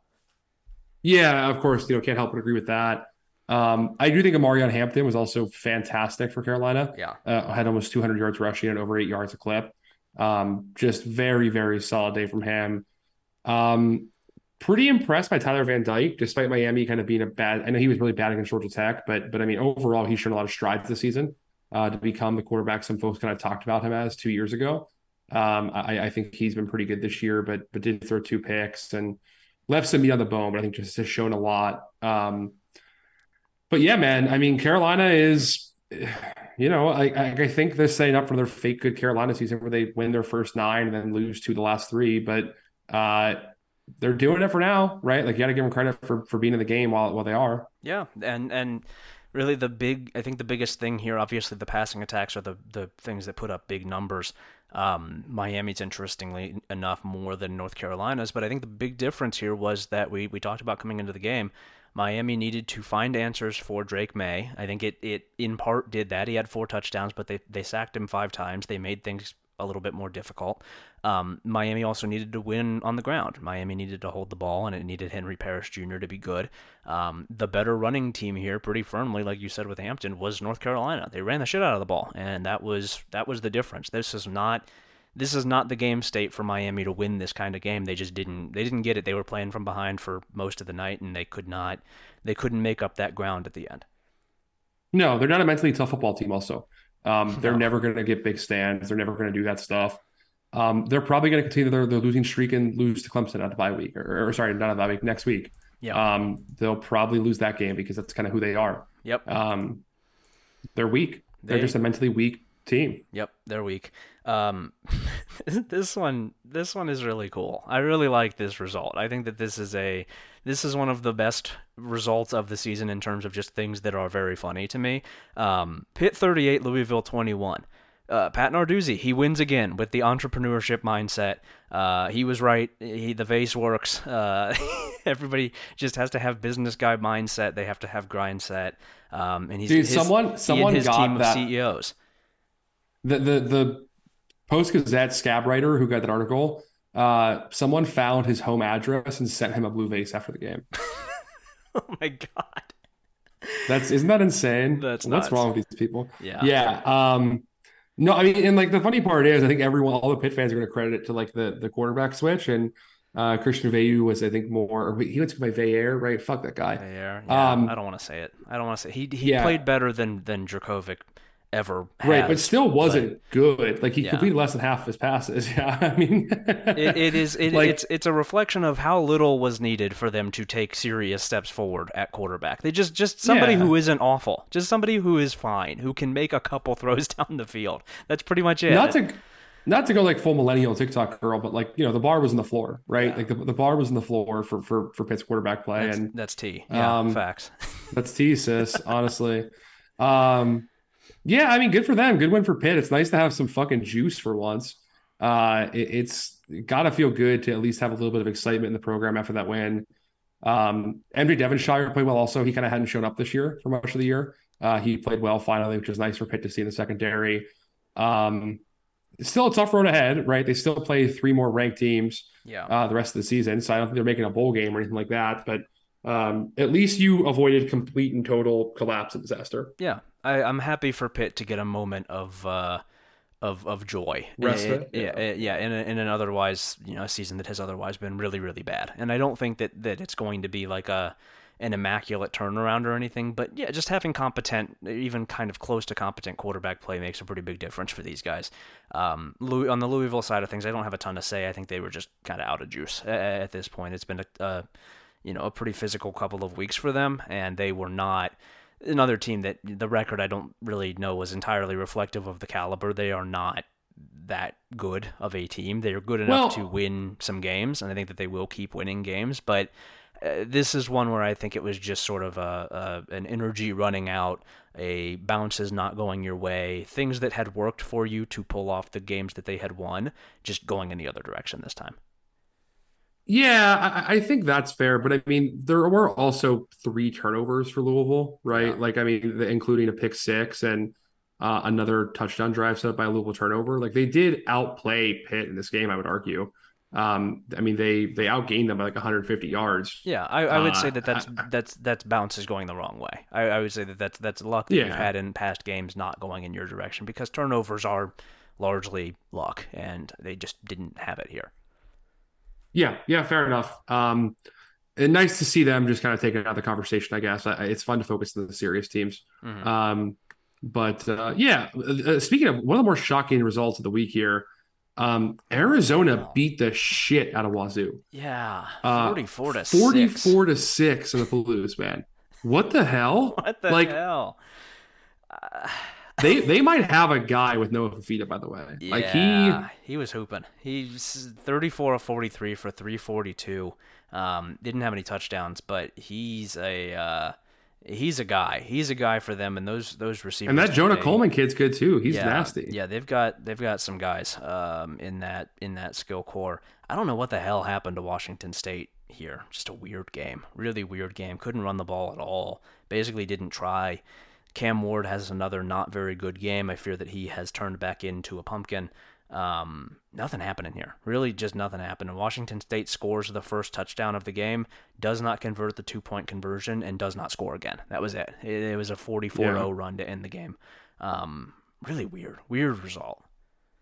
Yeah, I mean, Arizona has been one of the more impressive teams this season. Right? Like, I think they'll look back and kind of be a little baffled by that Mississippi State loss. Yeah. They should have won that game. They're better than Mississippi State. They've got some tough games coming up here. They still play Oregon State, UCLA, and Utah. But the way they've been playing the last 3 weeks, last 3 games rather, like they can play with pretty much anybody right now. I will say my compliment was going to go exclusively to the players on this team. They deserve better than the coaching that they are getting. This talent is deserving of a much better coaching staff than the one that they have, which is why they've lost the games that they did. They should be good, and I think that they are instead just plucky. But they have talent. They have plenty of talent here. They're just not. And imagine too if Dorian Singer wasn't a coward and didn't leave for USC. Yeah, yeah, dude, what a decision. And the other 3 starters they had 3 total starters leave there, including him. So imagine if they had those 3 guys back. What a decision that is. Really smart call there, career wise. Really, yeah, you fell for the damn snake oil salesman, man. You can't be buying the snake oil. You don't need that. You should just do something else. Boy, I hope they finish with the same record. I really do. I hope they find a way to upset one of those 3 big teams, Oregon State, UCLA, or Utah, and beat the 2 they should in Colorado and Arizona State. And USC loses 4 of their last 5, so they both finish 7-5. I would love that. That would be very good. Staying in the Pac-12 here briefly, Oregon State 36 at home over UCLA 24. It's another, I think, pretty good DJ game here. 14 of 24 for 266 with 2 touchdowns. But just DJ Burns, fantastic. Yeah, DJ Burns, of course, going nuts out there. But I think Oregon State just gets the job done. Stats are not super favorable for them. I think UCLA in general was roughly on par, up for the game, ready. But mistakes here make the difference. They had 3 interceptions. Dante Moore somehow throws another pick 6. I think he's got 3 in a row now in 3 straight games. On. You got to stop doing that, man. You really got to stop doing that. But Oregon State, impressive. Gets the job done. Handles its business at home. That's a hard place to play. That's a really, really hard place to play this year.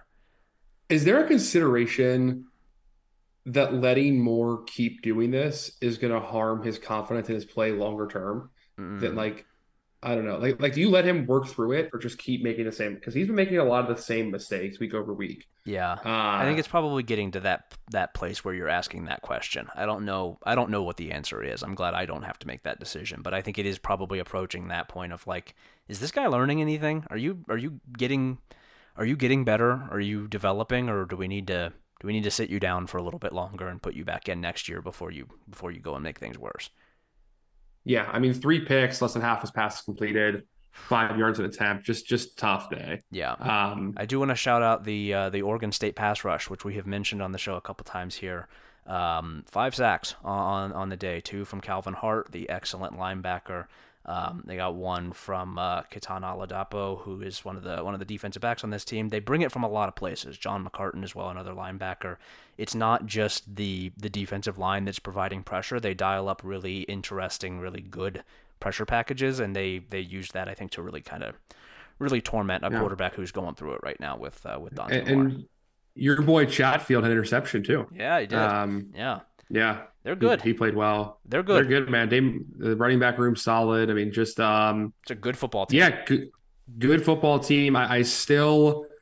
I would say the secondary playing like that against Dante Moore and forcing 3 picks. I mean, again, we've seen Dante Moore do that before, but the next 3 games, after they have bye week coming up here, after that they get Arizona, Colorado, and Stanford. They should Mm-hmm. win all 3 of those, which means they're going to late November with a chance to play for a Pac-12 title. Yeah, Which some is all you big can ask games. for. And gotta hope that secondary can do something against Washington, Oregon, because I don't know about all that, but Yeah, you know yeah, they'll have a chance. yeah. They'll have a chance. Good, really good season that they're having right now. Good team that they've got out there. Missouri 38, Kentucky 21. Missouri lays it on here late with 18 points in the fourth quarter to shut this one down. Not the best game we have seen from Brady Cook, who I think was okay, right? He was not an active impediment. The offense in general on both sides was not especially impressive here, but Missouri finds a way, goes and gets it done, makes plays when it needed to make plays. This one was I think not yeah well it was a 1 point lead for Kentucky going into the fourth quarter. Missouri goes down, answers, and then answers a couple more times. Good win for them. Kentucky, disappointing here. I thought that this team could be a lot more than what they are. They're not. They're just not very good. They're not very good this year. Yeah, and I will say, over the last 2 seasons combined, Devin Leary's interception rate has doubled from that brilliant 2021 campaign. Yeah. I think he is just not the same guy after the injuries. Like I think the way the completion percentage has plummeted, Yeah, the way the interceptions have skyrocketed, he just does not look like that guy at all. yeah, I'm ready to. I think I'm ready to call it on Devin Leary. 14 to 27 for a buck 20 with 2 touchdowns and 2 interceptions. He's just not very good anymore. It sucks. He's just not very good anymore. He doesn't Yeah. throw the ball the same way. He's not reading defenses the same way. His confidence is obviously shaken pretty badly. It might be time for Kentucky to consider other options, I think, at quarterback, because Yeah.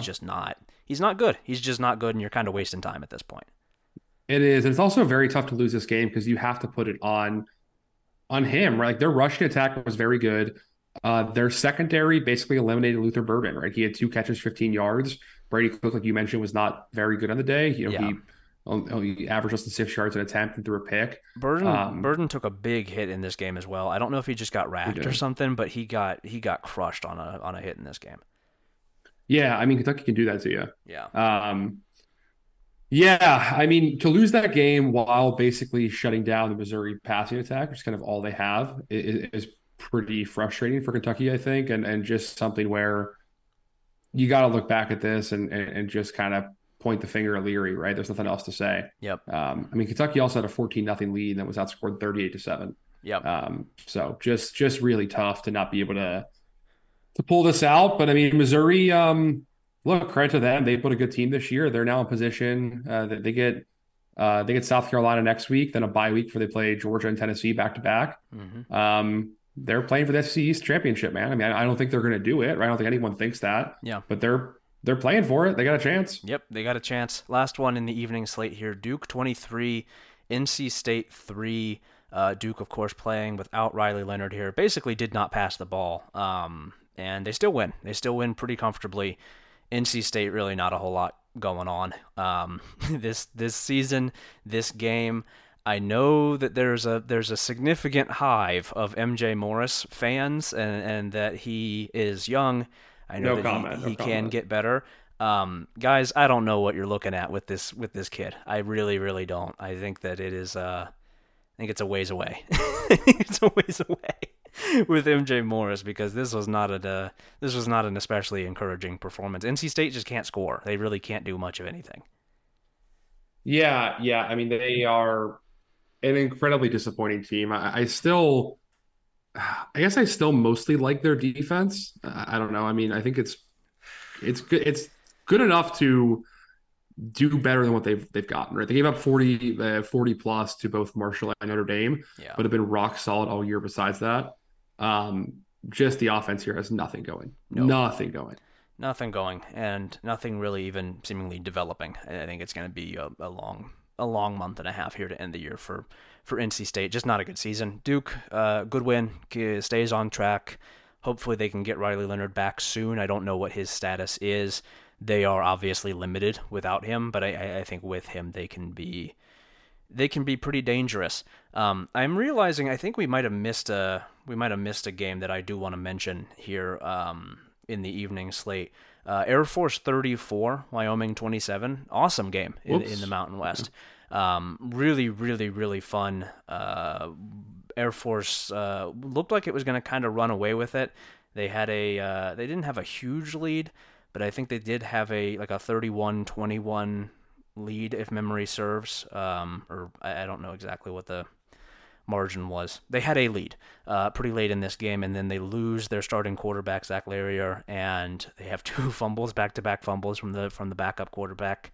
I think it's Jensen Jones, who is he's not listed as a passer because he didn't pass. Yeah, Jensen Jones fumbles twice on I think two of his first three snaps, basically, and Wyoming fights back, goes and actually takes the lead, has the chance to win this game, and can't get it done. Can't finish it out. Air Force drives down and pretty much wins it on a John Lee Eldridge 58-yard touchdown run. Defense holds. Defense does what it needs to do. Huge win for Air Force. Really impressed with the way that they responded here without their quarterback. That's a pretty important part of that offense, even though they don't throw much. The way that they battled back, the way that the defense made plays when it had to. Wyoming's offense was really good here and put them in a position to win the game. They were up 14-0 in the first quarter. But Air Force responds. Air Force is good. Air Force is really, really good. And I think Wyoming is good too, but Air Force is on another level. That team is really, really strong. Yeah, I'm sure. I'm looking up here. I'm just curious what the kind of their best seasons in school history are prior to this. They've had some. I know They've they had some won 11 10 and games. 2. Yeah, they've had a couple 11-2 seasons, I think, under Calhoun. They have not, I believe, won the Mountain West, which is a distinct possibility this year. That's been like the one thing that they've been really missing under Calhoun is a Mountain West title. They've come close several times, but it would be pretty funny if the first year where they don't have to deal with being in the Mountain Division, which has been the problem all of these years, is that they're in the Mountain Division. As soon as that's gone, they just go and win the conference. But they've had good years under him. They did have a couple 12-1 conference championship seasons in the WAC under Fisher DeBerry. Yeah. But their only undefeated season in school history is 1958, where they played in the Cotton Bowl under Ben Martin. Kind of interesting here. Let's see if I can pull these guys up. They went 9-0-2, where they had a draw with Iowa and a draw in the Cotton Bowl with TCU in a 0-0 game, which 75,000 people attended. Let's go. Let's go. Yeah. So we're turning the clock back to 1958 for Air Force here because they got a real shot to do it, man. Yeah, they do. They're damn good, and the schedule gets a lot lighter now. I think they've gotten through the hardest part of it, especially given this last game here in the late night. Given the big team that is still left on Air Force's schedule, Boise State loses 31-30 at Colorado State. First ever loss to Colorado State for Boise State as a program, with Dirk Cutter in the booth calling the game as Boise State sees a 30-10 lead with 4 minutes left in the fourth quarter drip away, and Colorado State win it on a 33-yard Hail Mary to tight end Dallin Just embarrassing. These guys fucking suck. They suck. Andy Avalos is a loser. He's a complete loser. They are nowhere they're nowhere even close to what they once were. They're soft. They don't respond well.